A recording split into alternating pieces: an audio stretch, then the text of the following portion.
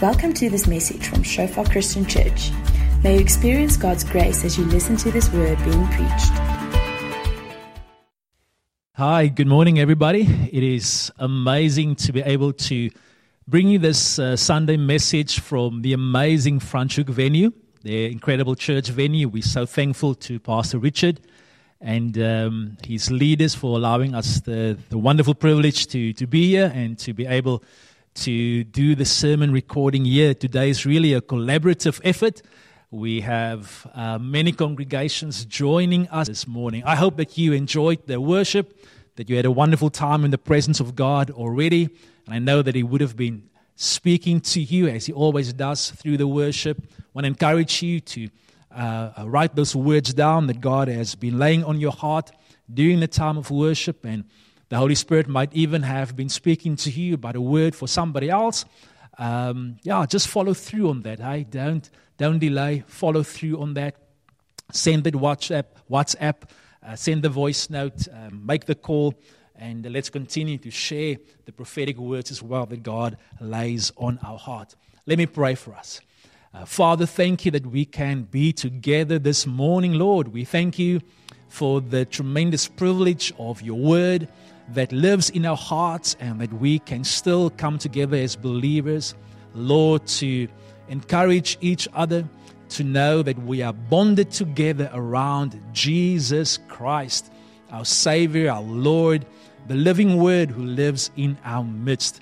And Father, I pray that through the power of your Holy Spirit, that you will come this morning and, Lord, long after the sound of my voice has faded away, that the sound of your voice will continue to minister to the hearts of your people. Lord, thank you for who you are in our lives. It is such a joy to know you, and I pray that you will have your way with us this morning in Jesus' name. Amen. This morning I want to share with you guys a couple of thoughts and just a few highlights from my journey, just things that I have observed within our Shofar family. A while ago, I shared some of these thoughts with our pastors and the staff, and I thought it would be good for me just to share this with the rest of us as well as congregations, and just as an encouragement to you. During this time, many things are changing, of course. I think we have all become used to the new normal, the fact that things are radically different to what we thought they would be at the beginning of the year. And things are slowly but surely beginning to return to some sense of normalcy, but there are still a whole lot of things that are unclear to us, and a whole lot of things that we know we have to get used to. But what I've come to appreciate is the fact that even though so much is changing, and life is changing faster and at a more rapid pace than ever before, there are also a few things that are not changing. And I want to highlight that for us today, anchors that I have observed during this time. And the first one is a picture that I got from the book of Nehemiah. Now, Nehemiah has always been very special to me. It speaks of a man who receives the calling from God to rebuild the broken down walls of Jerusalem. And so he goes to that city, and together with the rest of the nobles and the rest of the people, he begins to rebuild the walls of Jerusalem. And the walls, of course, were important because through the walls, or by the walls, or because of the walls, the city could live in peace. The city could function properly. They could do business in peace. They could have their families grow up in peace. And they could worship in peace. And so the walls were there for their protection, for those on the inside, and the walls also kept the enemies out who were on the outside. And even though the book of Nehemiah is named after Nehemiah, because he was such an incredible leader and played such an important role, the reality is that Nehemiah would never have been able to rebuild the wall had it not been for the people. And so in verse 6 of Nehemiah 4, this beautiful verse we find, it says that I love this, so we built the wall. Not I built the wall, we built the wall. And the entire wall was joined together up to half its height, for the people had a mind to work. For the people had a mind to work. And we see here that even in the midst of tremendous opposition from so many of Israel's enemies, who were constantly bombarding them with fear and with intimidation and threats and manipulation and all of those things, that the people were able to start working on this wall. And they were able to build this wall up to half its height, and eventually they were able to finish this wall. But what stood out for me about this was that the people had a mind to work. You know, one of the most challenging times during this lockdown period, of course, has been to just see the desperation and to hear the desperation of many people as they are not able to work. They're not able to give expression to the desire God has given all of us to be productive. And before the lockdown, it was bad. And now as the economy is coming out of that, people are slowly returning to work again. But there was this massive cry of desperation and was just rising in the hearts of so many people who want to work, who need to work, in able to put food on the table, in able to give expression to their creativity and who God has made them to be. And I was wondering about this a little bit and remembering how often I would drive past men next to the side of the road, and they would be so desperate, and you could see the desperation in their eyes. They needed to work. And I began to realize that as strong and as overwhelming and as desperate as this economic desire for work is amongst the people of our nation, that there has been within the church a cry, a desire, an unction, a desperation almost, I want to say, within the hearts of God's people. They want to work. They want to put shoulder to the wheel. They want to be able to contribute. And it has been amazing to see this happening. It has been amazing to see how the walls of our Jerusalem, of our church family is stronger than what it has ever been before. Why? Because of the people. You having a heart and a mind to work, to be part of ministry, not to wait for a pastor, not to wait for a ministry team leader, but to work, to rebuild the walls of relationship, to reach out to somebody else, to love somebody else, to love sacrificially and to support one another. I've been so blessed by how people have been coming together. Why? Because this work is a work that we believe in. This work called the Church of God is a work that all of us believe in, and we have taken responsibility for this work. And this has been amazing to see. And I want to thank you for working with us and working with the Holy Spirit to rebuild the walls. Wherever you see there's a gap in the wall, wherever you see somebody suffering, whenever you see somebody drifting, whenever you see somebody hurting, then you are stepping up and you are reaching out without waiting for an instruction or for somebody to tell you what to do. And that has been so encouraging for me to see.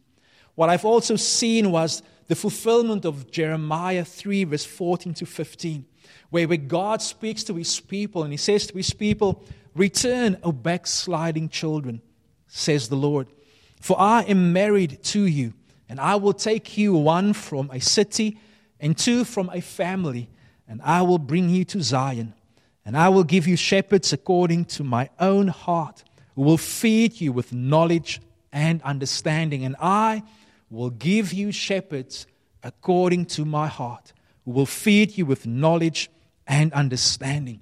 And God is saying to His people that I am married to you. You are mine. You belong to me. And because you belong to me and because I love you so much, I am going to give you shepherds who love you. Shepherds who will have your best interests at heart. And it has been such an overwhelming joy for me to see how the shepherds are standing up during this time. I've got the privilege of serving with incredible men and incredible women Here in Somerset West, there's elders and serving on a bigger scale together with my other brothers and sisters within Shofar. Men and women who are laying their lives down for the sheep. People who are not doing this because it is a title, because they get a salary, because it is something that is being held in high esteem. But no, people who are truly living not as hirelings but as shepherds, willing to follow in the footsteps of the great shepherd of the sheep who laid his life down. And people who are willing to go the extra mile. And it has been such an incredible joy to see how God is raising up these shepherds. And these shepherds are called pastors, they're called elders. Some of them are small group facilitators or ministry team leaders. All throughout our church family, we see the spirit of shepherding that has come upon us. Where Jesus is shepherding his flock, but he's shepherding his flock through people. And I want to encourage you to understand and to know that you are precious to us as an individual. I know right now that not all of us can meet together physically yet, because maybe we don't have our own church building, or maybe the risk is just too high at this present moment. But I want you to know that just because we are meeting online, you are precious. You are precious to us. You are precious to your pastors and to your elders. You matter to us. And we are so privileged to shepherd you. We are so privileged to be able to walk and to journey with you. And I want to say thank you to all of my fellow shepherds right throughout our church family for being willing to follow in the footsteps of Jesus. The third thing that I've observed, which has been a tremendous encouragement to my heart, is the reality that we have all known, but now we see this truly being fulfilled in our midst. Jesus in Matthew 16 verse 18, he's speaking to Peter after Peter gets the revelation that Jesus isn't just a rabbi, he isn't just a good man doing good deeds, he is indeed the Son of God.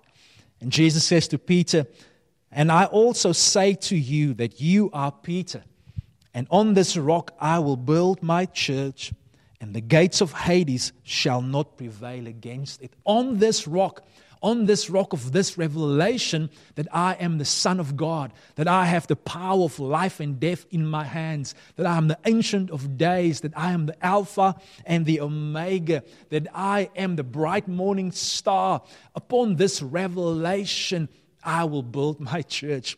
And the church of the Lord Jesus Christ, praise God, lockdown or no lockdown, meeting in buildings or not meeting in buildings, we have never been stronger than at this moment because of Jesus. He hasn't changed. His power hasn't changed. His love hasn't changed. His provision hasn't changed. And therefore we are not defeated. And so we don't act out of a sense of defeat. We act out of a place of victory and security because Jesus is building His church. So we're not just surviving. Hallelujah. It has been so heartwarming to see that the church, even in the area of our finances, God has done an incredible work. We've had during this lockdown period as a Shofar family, across all of our churches, we've had some of the best months ever as people have just been extravagantly generous. We have had the reach of our sermons spreading far and wide. We have had testimonies on Facebook and YouTube posted by members like you, reaching more people than we would ever have been able to do before. Why? Because Jesus is building His church. He is enabling us to take the gospel to the poor.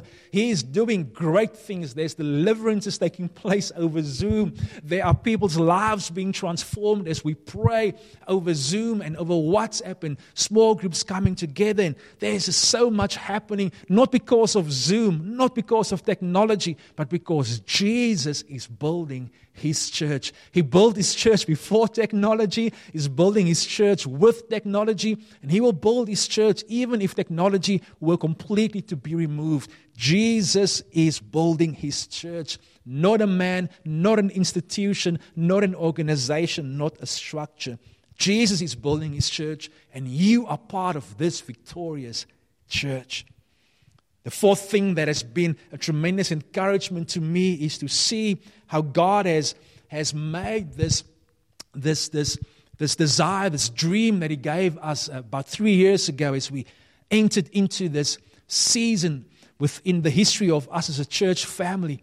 In 2017, during our convergence, we started talking to one another about the reality that God wants us to be known not for our amazing buildings, wants us to be known not for our incredible Bible school or our wonderful discipleship material that we have and the hundreds of mission teams that we are sending out. He doesn't want us to be known for any of those things. But as He says in John 13:34, a new commandment I give you, that you love one another. As I have loved you, that you also love one another. By this will all men know that you are my disciples, that you are following me, when you have love one for another. The crazy context here is that Jesus has just washed the disciples' feet. He took His robe off, put a slave's apron around His waist, knelt down and washed the dirty feet of His disciples, showed them how to love one another, showed them that love has to be demonstrated, showed them that love cannot be something that you theorize about and something that you just sing about. It has to be demonstrated. And Jesus, in the midst of his one of His closest friends betraying Him, in the midst of knowing that all of these men, except for John, whose feet He's washing now, will run away from Him and leave Him alone, He washes their feet. And man, I've been so blessed to see that, we're not being able to meet in all of our buildings now. And we're not able to do all the stuff that we were normally able to do. But the testimony is getting out there. It's getting into newspapers. It's getting into the social media. It's getting into the hearts of people that the church of the Lord Jesus Christ, and I'm not just talking about Shofar, but the church of the Lord Jesus Christ is known for love. May we never revert back to our old ways when we're able to meet together again normally. May we never just settle for programs and settle for just going through the motions, but may His love continue to be driving us to love extravagantly, to love courageously. And so many of us, we have been tested on this love. And I believe that God came and God brought about even a purification of our love. Caused us to understand that initially maybe we love each other for what we can get from one another or how we make one another feel. But there's a place where we move beyond the feelings. There's a place where we love when it hurts. We love when it's joyous and it's fun, and we love when it's messy and painful. And when we move through that, then God can come and He can bless us with His resources. He has been blessing us with lately, as I mentioned, just hundreds of thousands of rands that God has just been pouring into our midst as we are just sharing that with the rest of our communities. And I believe it is just the beginning, that God is going to entrust riches to us, resources to us, as we continue to just say, God, we want to love you and we want to love those around us. That to Him belong the cattle on 1,000 hills. And if He knows that it is not about the riches for us, it is not about the buildings for us, it is not about those things, it is about loving one another, then He has a church that He can trust with the resources He wants to release to us.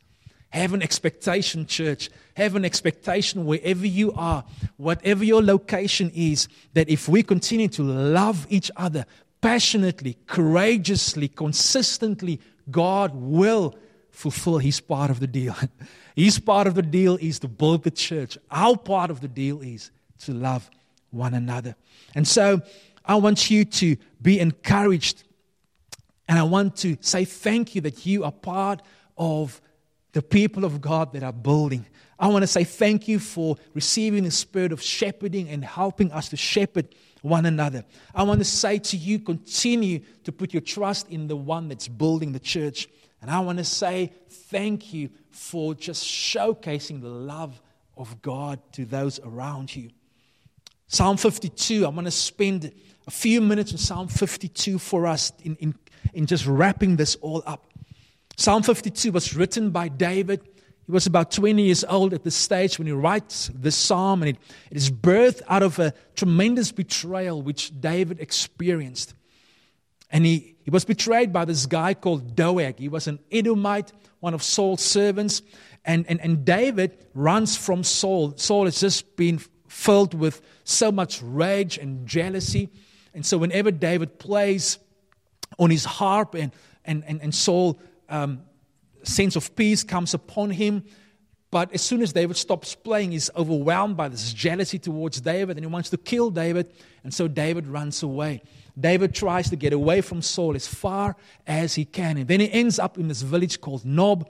It is where the priests lived, and it was where the tabernacle was at that stage. And David goes into the tabernacle. He lies, unfortunately, to the priest there, and he says, but Saul knows that I'm here. Saul has sent me on a mission. The priest helps David, gives him some of the showbread, gives him Goliath's sword. But just as David leaves, one of Saul's servants happened to be there as well. Sees David, goes to Saul, tells Saul that David was in the village of Nob, and Ahimelech, the priest, aided David. Saul comes in an absolute fit of rage. He kills, in actual fact, he calls Doeg to kill the priest. None of the other servants of Saul wanted to do it, but this guy Doeg comes. He kills, I think, 85 of these priests. Saul then wipes out the entire village of priests. Men, women, babies, oxen, donkeys, everybody and everything killed. Can you imagine how far Saul had fallen? And David writes this psalm. All right, he writes this psalm when he hears this news. One of Ahimelech's sons escapes, and he comes to David, and he says to David what has happened. And David writes this and says, "Why do you boast in evil, O mighty man? The goodness of God endures continually. Your tongue devises destruction like a sharp razor, working deceitfully. You love evil more than good, lying rather than speaking righteousness. You love all devouring words, you deceitful tongue. But God shall likewise destroy you forever. He shall take you away and pluck you out of your dwelling place and uproot you from the land of the living. The righteous also shall see and fear and shall laugh at him, saying, Here is the man who did not make God his strength, but trusted in the abundance of his riches and strengthened himself in his wickedness." And I want you to notice something here. David comes and David says, man, I cannot believe this. I cannot believe that this has happened. I cannot believe, Doeg, that you were so cruel and that you could betray me and that you could do this, boasting in your evil. Do you have no respect for God? Do you have no common decency? How can it be that you push your selfish agenda to betray me simply to score points with Saul? He says, why do you boast in evil? You know, at one stage, David says to Ahimelech's son, he says to him, man, I've done this. This is my fault. I should never have been there. It's my fault that your father and the entire family and relatives and all the other priests were killed. And so David comes with this question, probably, just feeling guilty in himself and this absolute lack of comprehension. How could you do this, Doeg? How could you do this? And there's so much happening around us beyond our control. There's so many people doing things, having an influence over our lives. Just this past week, our kids going to school, then they're going to school, then they're not going to school. We're here in the Western Cape, some of you guys in other parts of the country, your schools probably haven't opened up yet. Then you can do this, then you can't do that. And there's so much that is happening all around us. So many things that are beyond our understanding and our comprehension even. But look what David does. He says, the goodness of God endures continually. He roots himself within the goodness of God. He roots himself within the goodness of God. He roots himself within the goodness of God in spite of everything happening around him. And how do you do that? How do you root yourself in God's goodness? How do you stay planted in God's goodness during times of change, during times of upheaval, during times of uncertainty as we find ourselves in. I want to unpack this a little bit around 4 I statements. Right? The first one we see there in verse 8. David says, but, again, I love that, but I am like a green olive tree. So first there's the man that delights in evil, the man that trusts in his own riches, the man that doesn't rely upon God, that doesn't acknowledge God. But then he says, but I am. The but is an outflow of faith. Remember that Jesus said that when the Son of Man returns, will he find faith upon the face of the earth? The but is always an outflow of faith. Yes, this is happening, but I am choosing a different perspective. I'm choosing to look through the eyes of my heart and not the eyes of the natural. It says, but I am like a green olive tree in the house of God. The first thing I want you to notice there, it says that I am. It doesn't say that I do, I am. Before we start engaging and we are having to become productive and we're having to lead our families well and lead the church well and lead our businesses well and make a difference in the community, before all of those things become priorities for us, let's remember that we are first and foremost I ams. You are an I am an I am. English teachers, try and figure that one out. We are I ams. We are I ams, not I do's. We are I ams. Why? Because first and foremost, it is about our identity. And David says, man, I'm like the green olive tree. All right, and the olive tree speaks about just peace, speaks about prosperity, speaks about vitality in the midst of the desert. In the midst of very harsh circumstances, the olive tree survives. The olive tree is able to flourish when other things crumble and die around it. But the olive tree also reminds us of the anointing, reminds us of the fact that that olive needs to be crushed so the olive oil can flow. And so David understands as well that I am God's son. I am God's daughter. I am loved by God. I am more than an overcomer through Christ who loves me. I am who God says I am. But I understand that even as I am secure in Him, I'm also vulnerable within Him. And I know that in order for me to have the anointing flow through my life, I need to submit to Him. Saints, submit to what God is busy with in your life. And if you are in a crushing, if you are in a place now when the I do's have been stripped away and you're struggling to reorientate yourself, maybe it's a good question just to ask yourself, or to ask the Holy Spirit rather, Holy Spirit, show me, who am I? And from time to time we have to revisit that. Who am I? Who am I when I cannot stand in front of the church and preach? Who am I when my business isn't being able to expand the way that I thought I would? Who am I when I cannot play in the rugby tournament? Who am I when I cannot do what I thought I needed to do in order to feel secure about myself? I am like a green olive tree in the house of God. I'm rooted in the presence of God. The house of God speaks about God's presence, not the building, but God's presence. And I'm rooted in the community of God. And within that community and within His presence, I flourish. I am. Secondly, there He says that I trust. It says, I trust in the mercy of God forever and ever. Remember the evil man. Remember the man of the world. He trusts in his riches. He doesn't trust in God. But David says, I trust in the mercy of God. I don't trust my projections. I don't trust the stock exchange. I don't trust the newspapers. I don't trust all the things that maybe I relied upon before. I trust in the mercy of God. You know, because David had the sense as well of guilt. Because he lied for fear of his life. He lied, and there were some very unpleasant consequences because of his lying. But he came back to God and says, God, I'm trusting in your mercy. I'm trusting in your mercy. As we begin to reintegrate into society, let us refuse to put our trust in anything else except the mercy of God. The mercy of God, the blood of Jesus that has given us access into His presence. His mercies are new upon us every day. If you have come to the end of your strength, if you have come to the end of what you could do in your own natural ability, find your confidence, find your hope. I want to say even find your boldness. I sense that there are quite a few of us that our boldness has taken a knock because of things that have been stripped away from us, and we feel vulnerable, we feel insecure, we feel unable to engage with God or with our community around us with boldness because we don't have a track record now of things that we can look back on.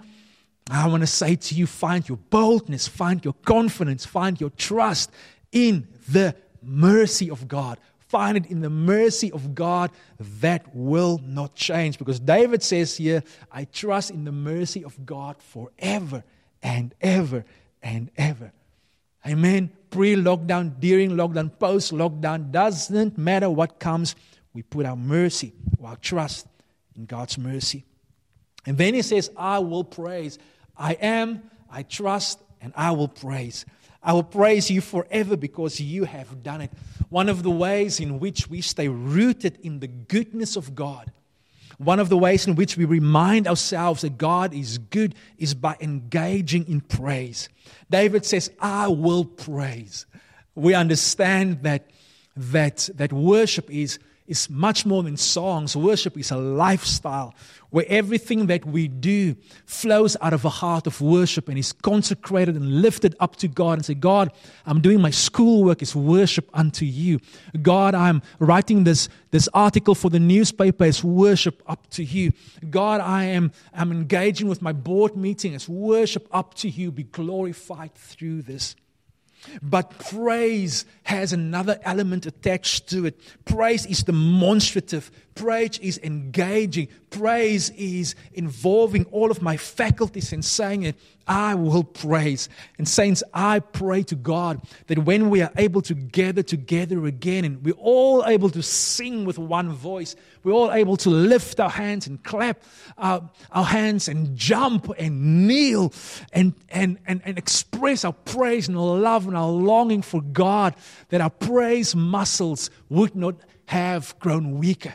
Amen. May there be a mighty shout. May there be an earth-shattering, building-shaking shout when we come together again, because that shout has been birthed and has been exercised and has been trained in secret now in the closet, in the inner room, at home, when the band isn't there all around us. We are engaging with God. We are lifting our hands. We are clapping our hands. I want to encourage you to go and make a study of praise. And you will see that almost always it is demonstrative. Almost always there is an engagement that happens. And David here says, I will praise you because you have done it. Oh, hallelujah. David was about, like I said, 20 years old here. It would be another 10 years before he would be crowned king. And David says, through the eyes of praise, I see things right now that nobody else can see. Through the eyes of praise and through the mouth of praise, I'm responding to God as if He has already done it. God, you are my source. And I praise you not just for what you have done, and I praise you not even just for what you will do, but I praise you also for who you are. You have done it. You have saved me. You have redeemed me. You have rescued me. I will praise you. There's this beautiful song, and I'm almost done.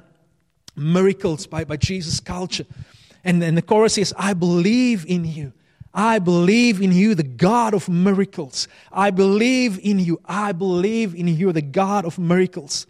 The one who does impossible is reaching out to make me whole. Reaching out to make me whole. The one who put death in its place. His life is flowing through my veins. His life is flowing through my veins.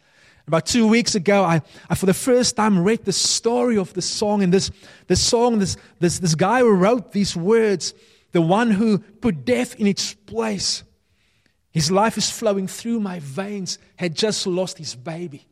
And so in that moment, he comes and he writes this song through the eyes of praise. And he says, you are the one that put death in its place. You have overcome death, and there will be a day when I will see this child again. I praise you. Now the song is stirring faith in the hearts of so many. The one who put death in its place, his life is flowing through my veins. Amen. Praise him like never before. And then we are rooted and anchored in God's goodness by understanding that we are who he says we are, right? I am. And I trust in his mercy. And I will praise him. And I will wait. David says, I will wait on your name, for it is good. I will wait on your name. And man, some of the most beautiful moments that I've experienced is doing weddings. And just standing there with a bridegroom. I recently did a wedding. It was the most intimate, the smallest, but probably one of the most special moments, just with a couple, Jan Sarel in the arena there in Somerset West, and just about 10 people present at the wedding. And whether it was that wedding or the wedding before, where Jean and Emma got married, and there I think were about 80 people just before the lockdown, or other weddings where there were more people, the bridegroom responds in the same way. He's waiting for his bride. And he's waiting for his bride and chatting with the groomsmen, chatting with family. And then someone says, Emma is here. Narina is here. And something happens to the bridegroom's heart. Something happens to him. You can see there's a stirring inside of him. And he maybe made promises to himself about, he's going to be in control and he's not going to cry. And he just cannot help him, because at the mention of her name, something happens to his heart, because he's been waiting for her.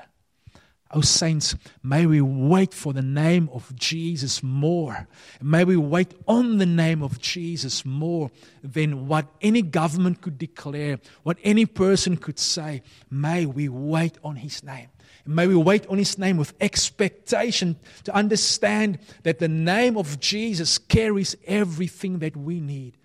May his name stir our hearts. May his name bring forth praise from our lips. May his name encourage us to put our trust in him. And may his name encourage us to let go of every false identity and be lost in Jesus. May he continue to be the name above all names in our lives, higher than coronavirus, higher than the tension that is spilling over from the world and wanting to disrupt everything. May the name of Jesus cause our souls to wait on him. And may we be constantly rooted in his enduring goodness. Let me pray for us. Father, I want to pray, Lord, for my brothers and my sisters listening to the sound of my voice, God, or watching this recording. I pray, Lord, that you will meet them where they are at. Father, I pray that you will stir their hearts, Lord, to let go of every false identity, anything that will want to come and sit upon them, Lord, and lie to them about who they are. God, may they just continue to shake that off. I thank you, Lord, that we can put our trust in your mercy. Thank you for everything that has been shaken right now, God, even in our lives. We thank you for reorientation to trust in your mercy. We thank you, Lord God, for songs of praise erupting. We thank you that we are going into a season, Lord, of tremendous praise rising up and strongholds that are coming down as we are praising you. And thank you that we can wait on your name, for it is good. It is beautiful. The name of Jesus. Still the name above every name. And thank you that you have put your name upon our hearts. And we are called by your name, Jesus. We are called by your name. And Lord, we receive everything that your name holds for us. In Jesus' name we pray this. Amen. If you have any prayer needs, engage with your local leadership where you are at. Send us an email. Guys here in Shofar Somerset West, we would love to pray with you. If the sermon has touched you in any way, please reach out to us. And we would love to spend some more time even coming to visit you. For those of you who cannot meet together at this present moment, know that all of us as elders and pastors, we've got permission to get to you. We'd love to come and visit you and bless you where you're at home. Thank you for spending this time with us. Enjoy the rest of your day, And thank you for being part of this amazing church family that God has given us. The Lord bless you. Bye-bye. Thanks for listening to this message from Shofar Joburg. May the grace you receive produce God's greatest glory and your greatest good. For more information and sermons, please visit our website at www.shofar.joburg.